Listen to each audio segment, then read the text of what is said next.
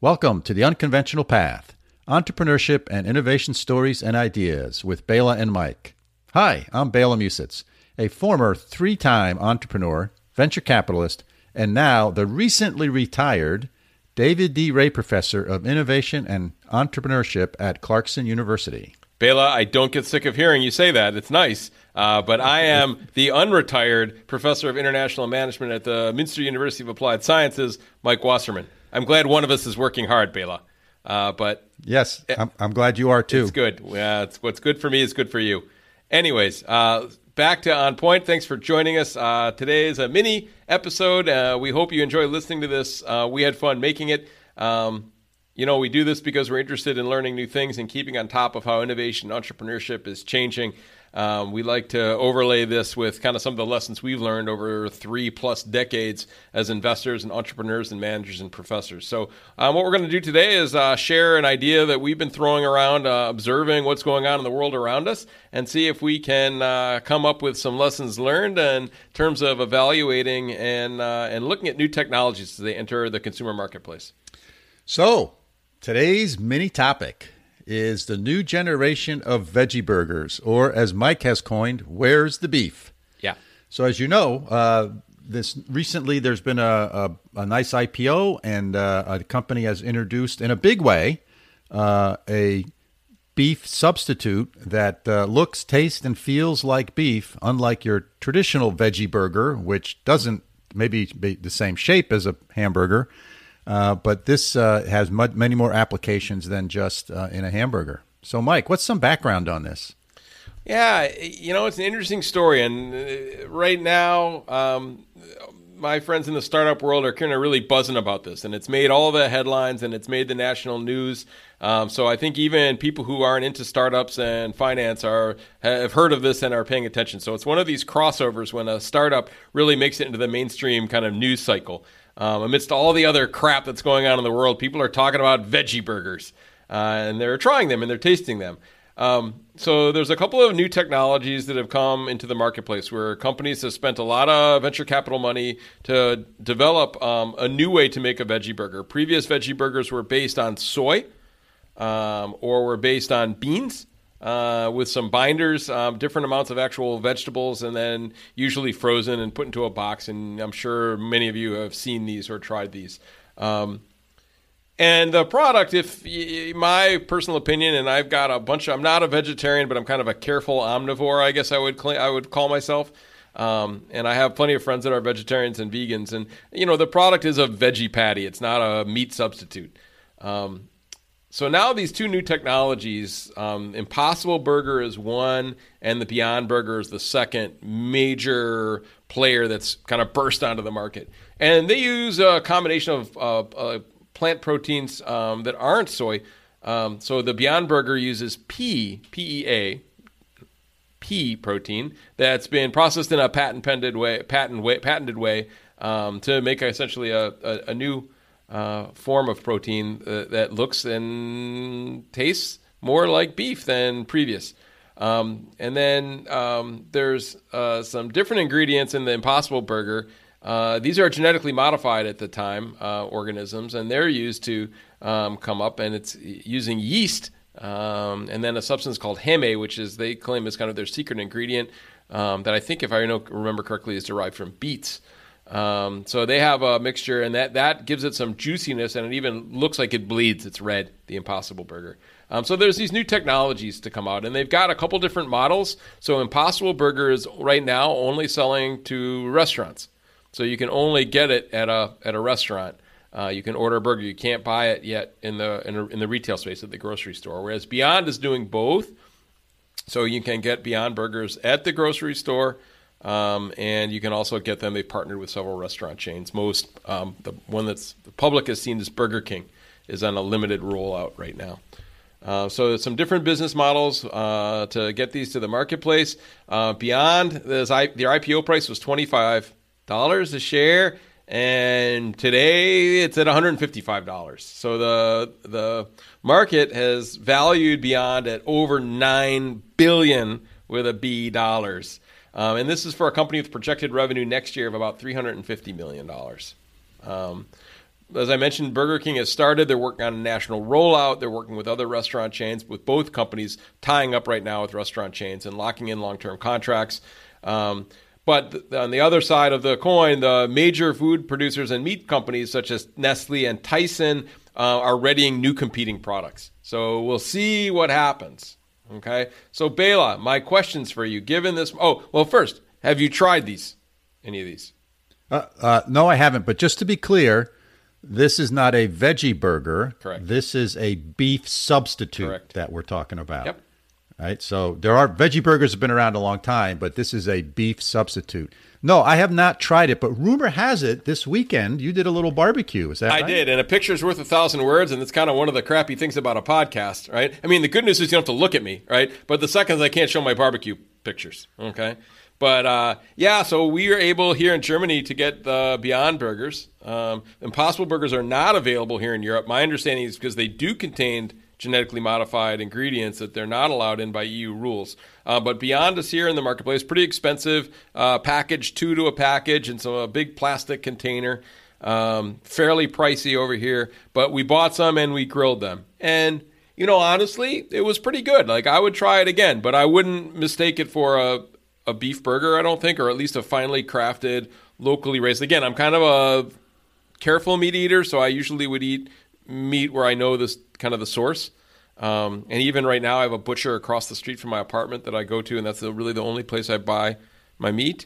And he knows the farmer and things like that. And when I was living in Potsdam, I would get beef from the local farmers. But yeah, so tasted pretty good. I think I overcooked it a little. I'll try cooking it differently next time. A little dried out a little bit, and I think a lot of the fat drained out. I saw it. I kind of was careful to clean my grill beforehand, and I saw how much fat drained out on the grill afterwards. But pretty good. Like it tastes good. It didn't taste off or funny. But yeah, not exactly the same. But I don't know if that was a reasonable comparison. So yeah, that's the story. Yeah. So here's the thing that I always ask myself, if I put my venture capitalist hat back on, what problem are we solving? Right? Someone comes in to pitch us. Say, okay, so what problem are we solving? And, you know, I don't know I understand that. Is this a way to provide nutrition to large parts of the impoverished world?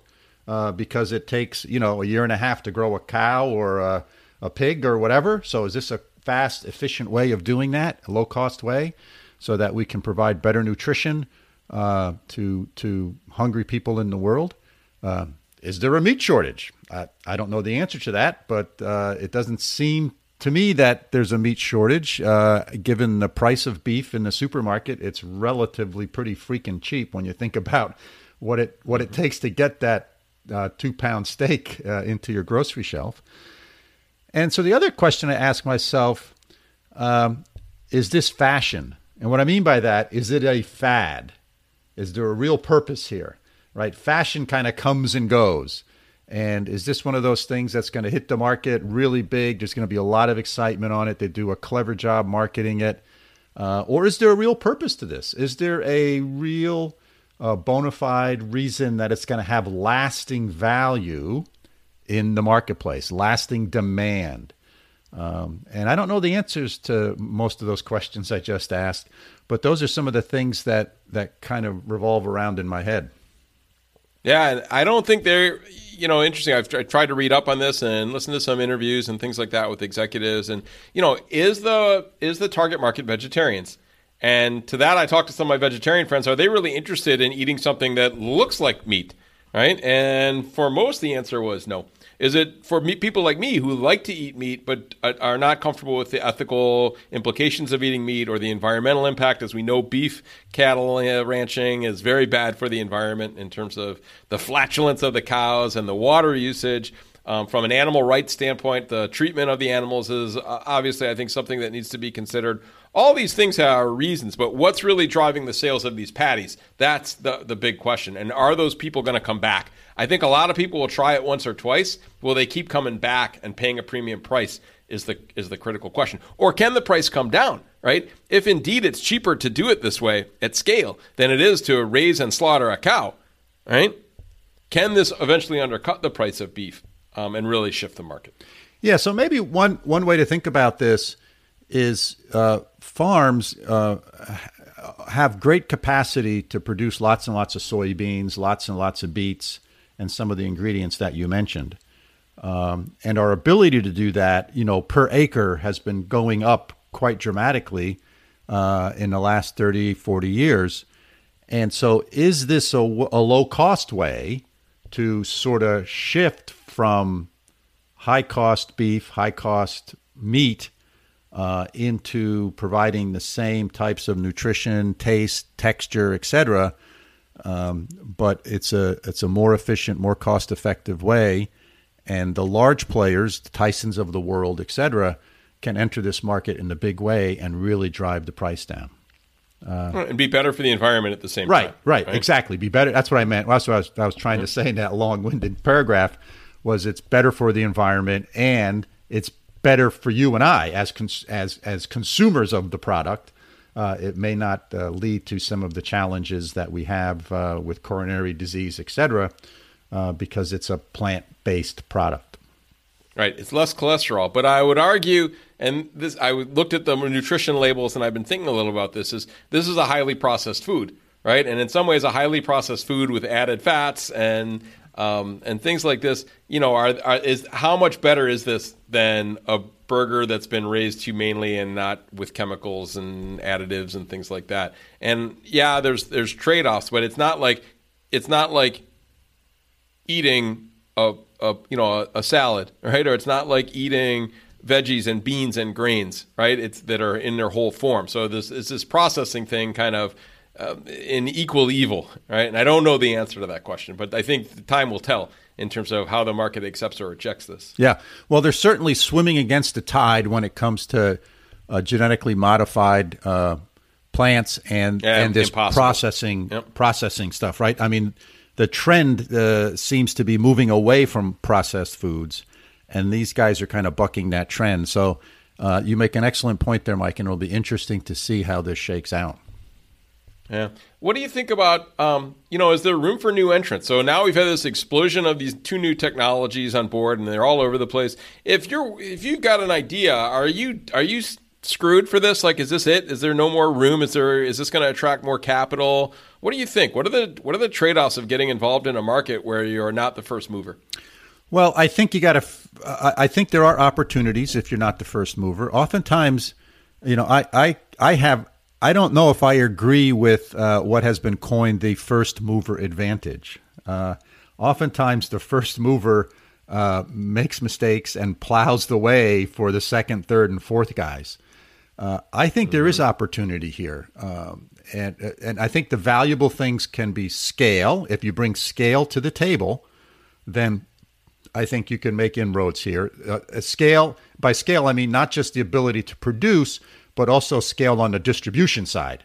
So you have relationships within the distribution channel, the supply chain on both sides of that supply chain. So I think there's opportunity there. And we're talking about food here. I mean, look at all the different brands of chicken you can get at the store. And, so there's room. I think if I compare walking down the bread aisle at my grocery store 30 years ago to what the bread aisle looks like today, there's 4 or 5 times more choice and more variety. So I think because of technology, because of our distribution capabilities and our supply chain capabilities, more choice is a trend that's been going on for the last 30 years, not less choice. So I do think there's opportunity for new entrants. Well, I like it, Bela, and I think this is a nice way to kind of wrap up this mini segment. It's this idea of this is not the end of the chapter or the end of the story on these meat substitutes. It's really the beginning, right? And I think this is just the first chapter, and there's many more chapters to be written. And I think 30 years from now, if you and I are fortunate to be still breathing and living, we will see a bunch of different options and a bunch of new technologies, and we'll remember, oh yeah, I remember when we had this kind of Beyond Burger craze, right, and this IPO, and it was all frothy. And look now, we've got 10 different options with 10 different technologies, and it's cheap and it's healthy, and hopefully we'll see progress marked. So I don't think entrepreneurs in this space should give up on innovating in this space. I think it's just really just starting to become ripe. You might have missed out on this first IPO where the company is trading at this ridiculous premium and will never match that value in terms of revenues, in my opinion. But I think there's lots of room for people to make great products that serve humanity, right? And make some money at the same time. Excellent. I agree, Mike. Let's wrap this one up. All right. Thanks for joining us. We hope you enjoyed listening as much as we enjoyed making this podcast. 2 small requests as usual. If you have questions or comments about what we discussed or suggestions about future topics or future guests, get in touch. Our email is bela.and.mike@gmail.com. And if you like what we're doing, hit subscribe or like in your podcast app. And if you really want to be a friend, write a review. We appreciate it. All right. So that's it for this week. Thanks for spending time with us. We look forward to having you joining us for our next episode. Signing off from upstate New York. Hey, Mike, see you next week.